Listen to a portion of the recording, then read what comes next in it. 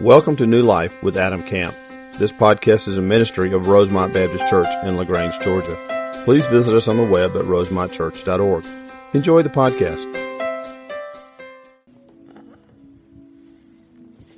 Father, we are thankful again for your love and mercy and grace. We're thankful for what you're doing in this church, Lord, and in this community, in the hearts of our people. We're thankful for what you're doing all around the world, and we love you and we serve you.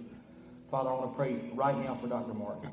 I pray you would just give him, Lord, the power to speak your word, the clarity to say the things you have him to say. And I pray through the power of the Holy Spirit, you would use him in a mighty and powerful way for your honor and for your glory. It's in Jesus' name we pray. Amen.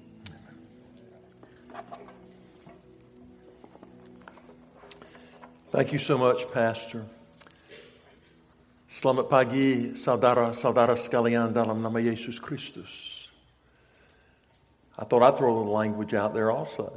It's been so good to meet Raphael and his wife and hear about their ministry in Guatemala, and that's just been such a joy. That was a little bit of Indonesian I just gave you there. My students from time to time will ask me, "Well, Dr. Martin, do you speak Indonesian?" And I say, "Well, actually I speak it fairly well, I think. But I do speak Southern Indonesian, if you get my drift. And if I spoke Spanish, I suspect I would speak Southern Spanish." Brother Raphael, Pastor Raphael, he keeps leading in this. What is this deal? What is? I'm not trying to say that. Anyway, all this War Eagle stuff. Every time I look around and I notice that a big portion of the congregation is silent. And as I said in the earlier service, I'm assuming that the rest of you are primarily University of Georgia fans.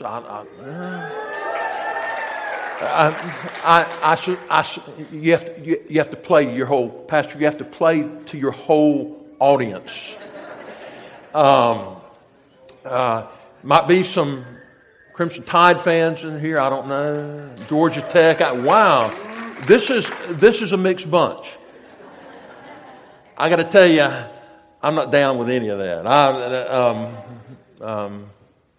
But that's another conversation for another day. I'm none of those. I'm not sure. Anyway, but this language thing, it's an amazing matter. I remember when my family and I were first in Indonesia, and the very first Sunday we were there, we gathered with this small congregation in worship. Didn't understand a word that was being said.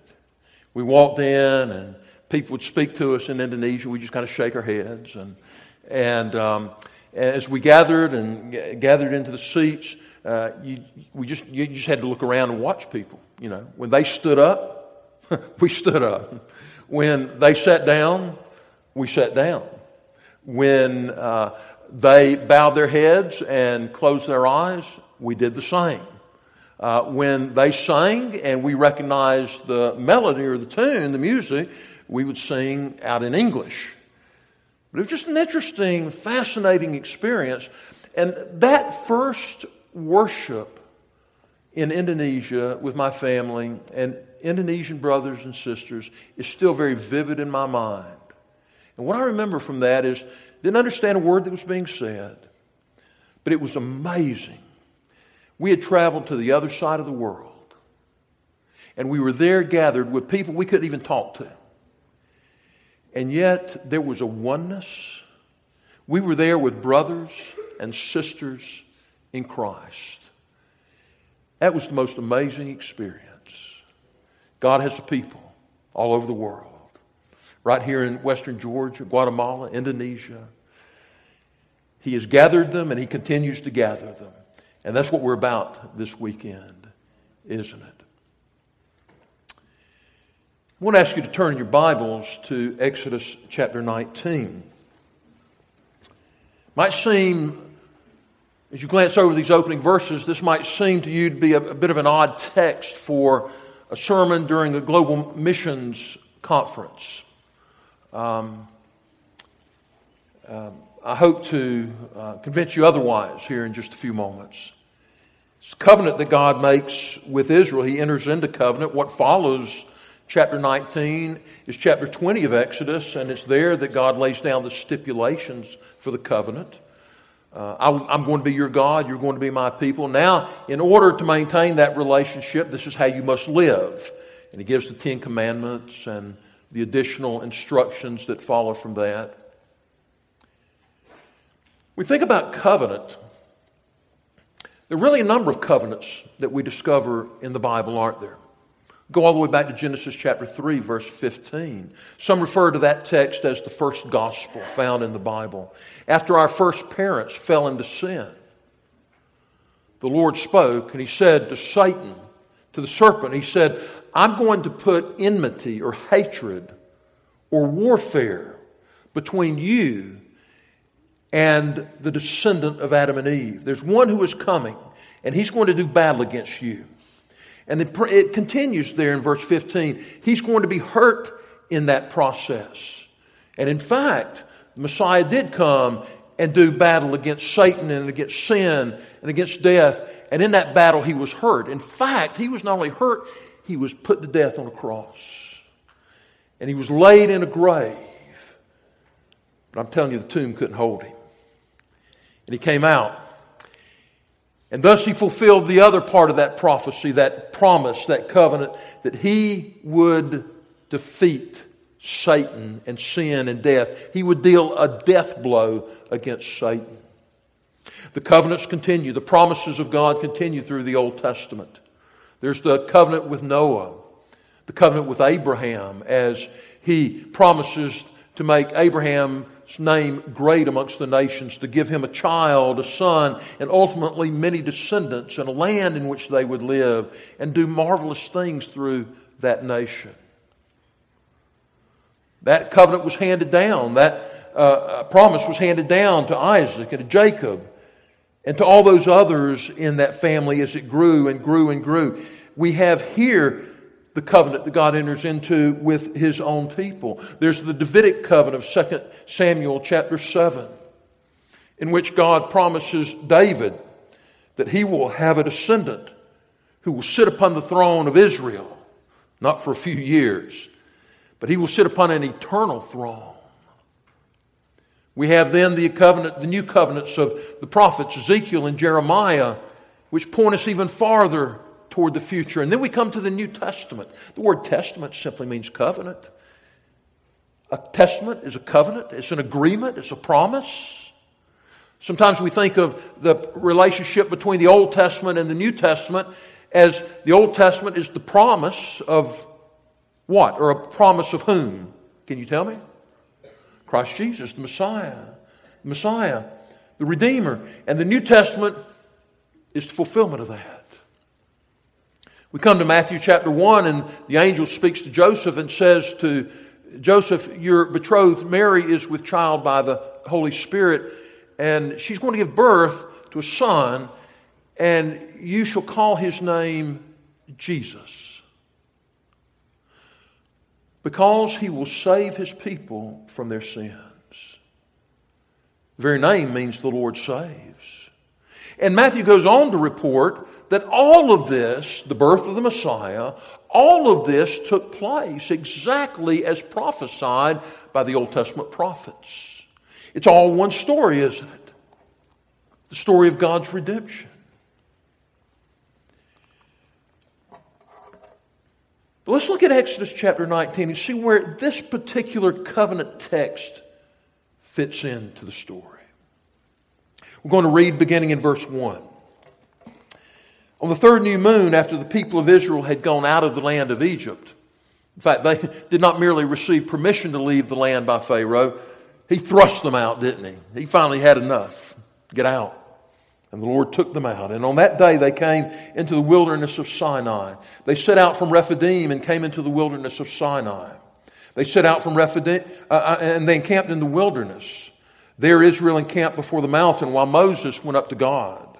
The Lord called him out of the mountain, saying, thus you shall say to the house of Jacob and tell the people of Israel, you yourselves have seen what I did to the Egyptians, and how I bore you on eagle's wings and brought you to myself. Now therefore, if you will indeed obey my voice and keep my covenant, you shall be my treasured possession among all peoples. For all the earth is mine, and you shall be to me a kingdom of priests and a holy nation. These are the words that you shall speak to the people of Israel. There are a couple of phrases here that I want to draw your attention to. Very simple outline, if there is even an outline this morning. But two very simple phrases here. The Lord says through Moses to the people of Israel, the whole earth is mine. It's all His. He created it. He spoke, and it came into existence. He rules over it sovereignly and providentially. It's all His. We recognize this practically, don't we? Not only theologically, but practically. When we're in great need, to whom do we call out? The Lord God. Perhaps we've looked here and we've looked there, we've tried everything, and still our need has not been met. As we cry out to the Lord, we recognize the truth of the Scripture text that our God owns the cattle on 1,000 hills. And in fact, folks, as far as I can tell, He also owns the cattle, the hills upon which they graze. It is all His. And He gives it to those who are His, freely and graciously and lovingly. We understand this. The whole earth is His. He has made it, and He owns it, and He rules over it. A couple of thoughts as I think about this phrase, the whole earth is mine. There are a couple of phrases, or a couple of thoughts that come to my mind. Number one, God could have chosen any nation on the face of the earth that He desired. He didn't have to choose Israel. In fact, when He chose Israel, He actually was just choosing Abram. There was no nation to choose. Remember in Deuteronomy, Moses reminded the people of Israel, he said, the Lord did not choose you because you were great in number, or because you were mightier than other nations. In fact, they were nothing. But He chose you because He loved you. Determined to set His love upon you. God actually made Israel into a nation. But He didn't have to. He could have chosen another nation. He could have raised up another man and given him descendants. It's kind of humbling, isn't it? Nothing particularly special about Israel. God could have chosen another. When you think about it, it's kind of humbling when we think about ourselves as individuals and as families and as a church, as a congregation. If we fail, does God fail? No. You'll hear some of these contemporary sermons, and you hear the preacher talk about God and what He's trying to do. He's got all these grandiose plans, and He wants to do these great things. He wants to do this, He wants to do that. But at every turn, He seems to be thwarted and frustrated. Thwarted and frustrated by what or by whom? By us, His creatures. He wants to do so much, but He just can't get it done because we're not faithful enough, or we will not give enough. Or that's an amazing thought. It's a fascinating thought. The Creator frustrated and thwarted by the creature. I'm going to tell you, the God that I read about in the Scriptures is the God who does whatsoever He pleases. Now, even Nebuchadnezzar, the pagan king, understood this in his testimony before Daniel. Now I know that this God, your God, is the God who does whatever He pleases both amongst the hosts of heaven and the armies of earth. And no man can stay His hand and ask, what are you doing? As if to hold Him back. God does whatever He pleases. The Apostle Paul put it clearly in Ephesians 1:11. This is the God who accomplishes all things after the counsel of His own will. This is the God who's active in His world. This is a God who is doing what He intends to do. And the Savior, we do not serve a frustrated Savior. He has a people. And they're in every tribe and language and nation and tongue. And He's getting them. And He will get them. Didn't have to have Israel. It's kind of humbling. Kind of humbling, He doesn't have to have me, doesn't have to have you. He can cause the stones to cry out if we fail. God will have His way, and He will accomplish His purposes. It's kind of humbling when we think about it. On the other hand, it's very encouraging, isn't it? God did choose Abraham. And He did choose Israel. And He did great things for her and through her and by her. God did choose us and saved us. God did choose you as a congregation. God has saved you and raised you up and gathered you together. And He has put you here this weekend to consider what He is doing and what you will do with Him across the globe. He didn't have to include us in what He's doing, but He has included us. And that's an amazing thought, isn't it? The whole earth is mine. The whole world is mine. Didn't need Israel. Could have chosen anyone. There's another thought that when I think about this phrase, the whole earth is mine, another thought that comes to mind, this God is no mere national deity. The ancient Israelites even seemed to think like this. Certainly the other nations did, and that is that every nation had its own God. And the Old Testament is full of the names of the nation's gods. There's Milcom, there's Baal, there are the Ashtaroths, there are all of these gods, there Chemosh. And in fact, if you were to turn in your Bibles to 1 Kings chapter 20 and read a story there about a battle that takes place. King Ahab of Israel, was fighting against King Ben-Hadad of Syria. And they had fought this battle up in the mountains. And Israel had gotten the better of Syria. And so the Syrians began to reason. They put two and two together, and this is what they came up with. Well, the reason that we lost is we were battling Israel up in the mountains. That's where their God dwells. That's where He lives. If we could lure them down into the valleys, if we could lure them down to the plains, that's where our God Baal resides. Kind of using a sports analogy, kind of a home field advantage. So if we can get them down here on the plains, our God can take over and overpower their God. Let me tell you, not a chance.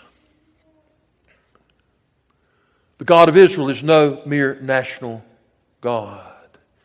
He is the God of all creation. He is the God who says of Himself, I am the Lord God. There is no other like me. He's no mere national deity. It is to Him that all peoples everywhere are accountable. And it is to Him that all peoples everywhere must come in order to be saved.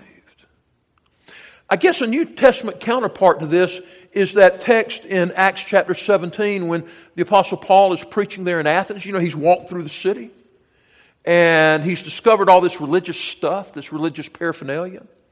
And he begins to speak to the Athenians and he says, you know, I see that you're a very religious people, okay? You have all these altars to this God and to that God. In fact, you're pretty smart in order to cover all your bases just in case you've missed something. I see you even have an altar with the inscription to the unknown God.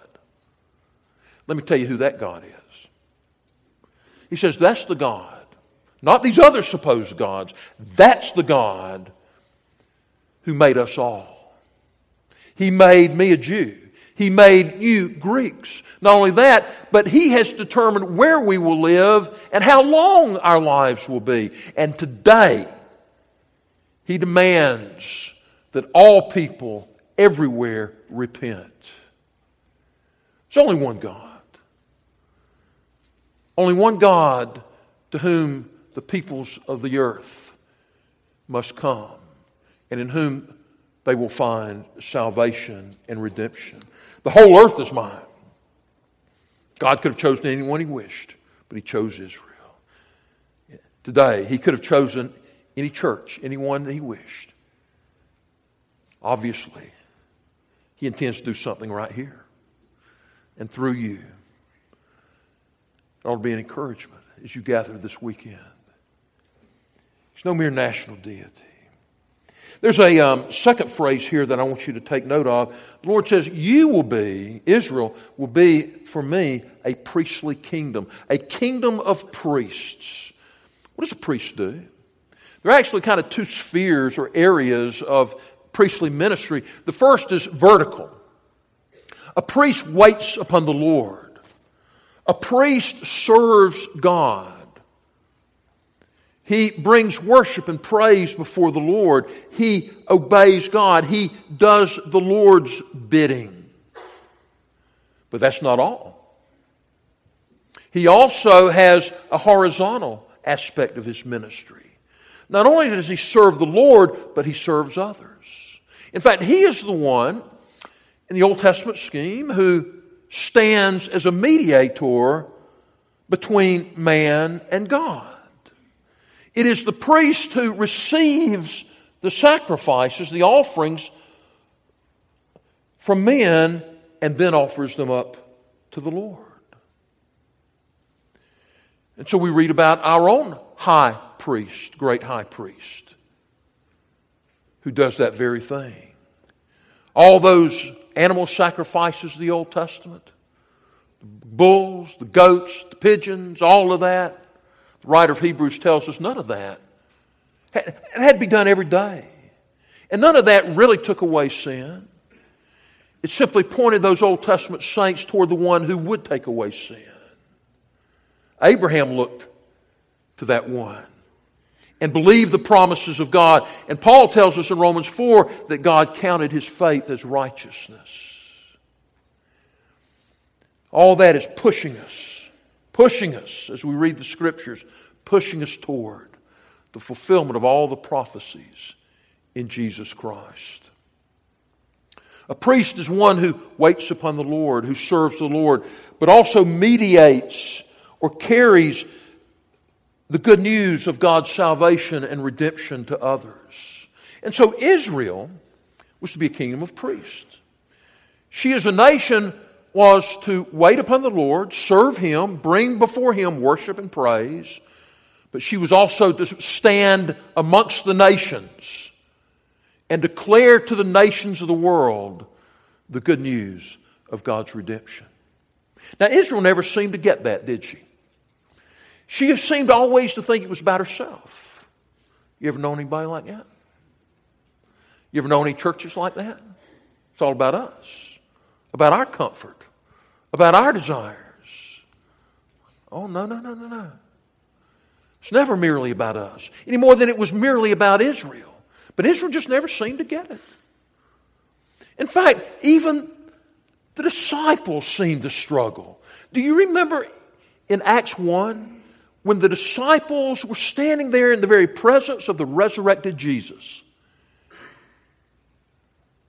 And they had a question they wanted to ask Him. And they asked Him, Master, is it now? Lord, is it now? Oh, they were expectant. They were eager. Is it now? Are you going to restore Israel? Going to put Israel back at the top of the heap? It's kind of all about us. Remember that? And Jesus said, no. Don't worry about that. I have something more important for you to do. And that is to preach the gospel. Beginning in Jerusalem, then Judea and Samaria, and ultimately to the ends of the earth.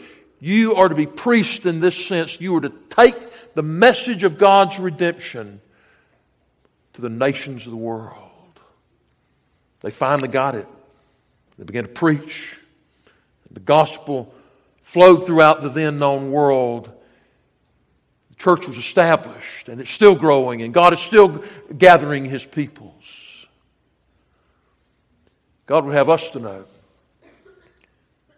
that we are a kingdom of priests. In fact, the Apostle Peter picks up this very terminology in one of his letters and says of the church that we are a priestly kingdom. And so, what will we do with this little bit of information? This little tidbit of information? Will we be like Israel? I've been so encouraged. I've so much enjoyed being with you this weekend and seeing what the Lord is doing here. But we still always need to ask ourselves this question. Are we truly being faithful?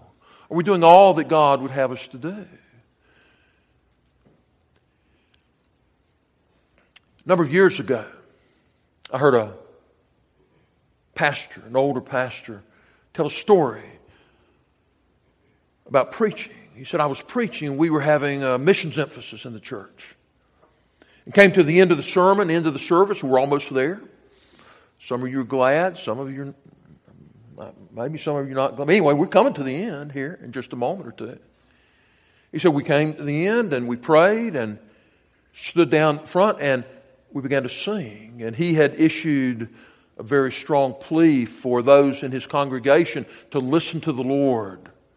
Perhaps the Lord was speaking to some even that morning and directing them to the very nations, to the very ends of the earth. And he said, I was standing there, and as we began to sing, a young lady stepped out from one of the pews and began to make her way down. And he said, at that very moment, every fiber of my being began to cry out, God, that's not what I meant. What was his struggle? What do you suspect? What was his problem? Who was that? It was his daughter. Lord, I'm glad for you to send other people's children, but not mine.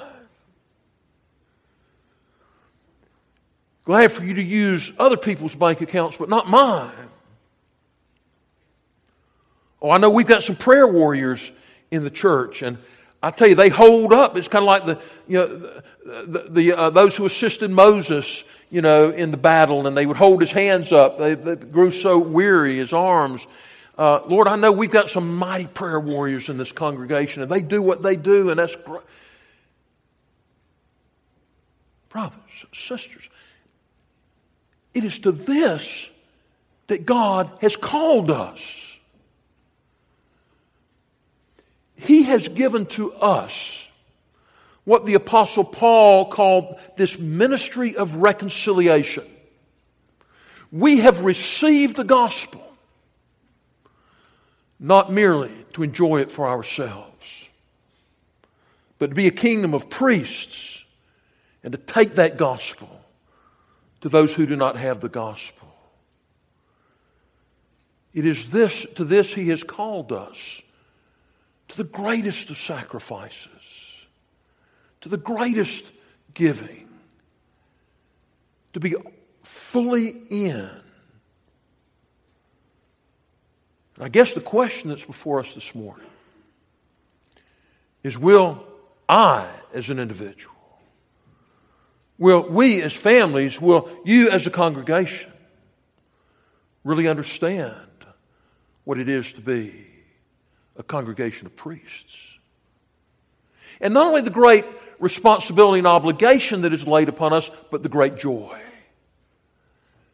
I sometimes say to students, if you've never shared the gospel with someone who has never heard it, you probably just don't get it.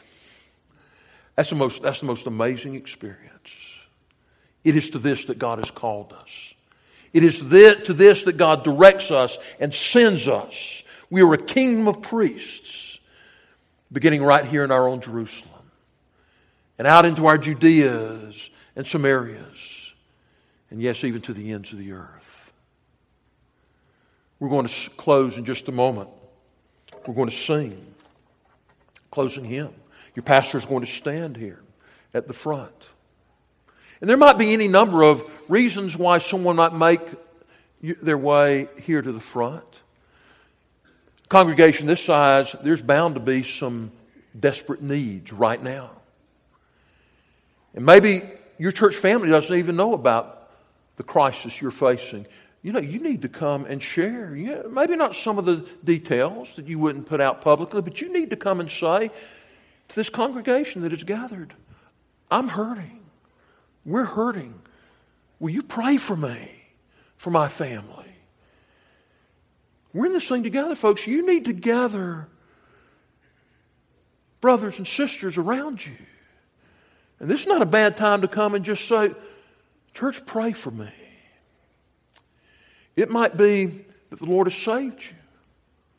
Well, this is the message that we take to the nations, isn't it? That we're all sinners under the wrath and the condemnation, the judgment of God. Can't save ourselves, but there's one who has come and paid the penalty, the price due our sins. And now the message is those who will turn from their sins and turn by faith and embrace Him will have their sins forgiven and have abundant and eternal life. And maybe you've heard that message and you've come savingly by faith to Christ. Oh, we'd love to hear your testimony this morning. We invite you to come and share that. You don't come up here to get saved. I once heard a preacher put it this way. He said, Jesus is a Savior who's not far off.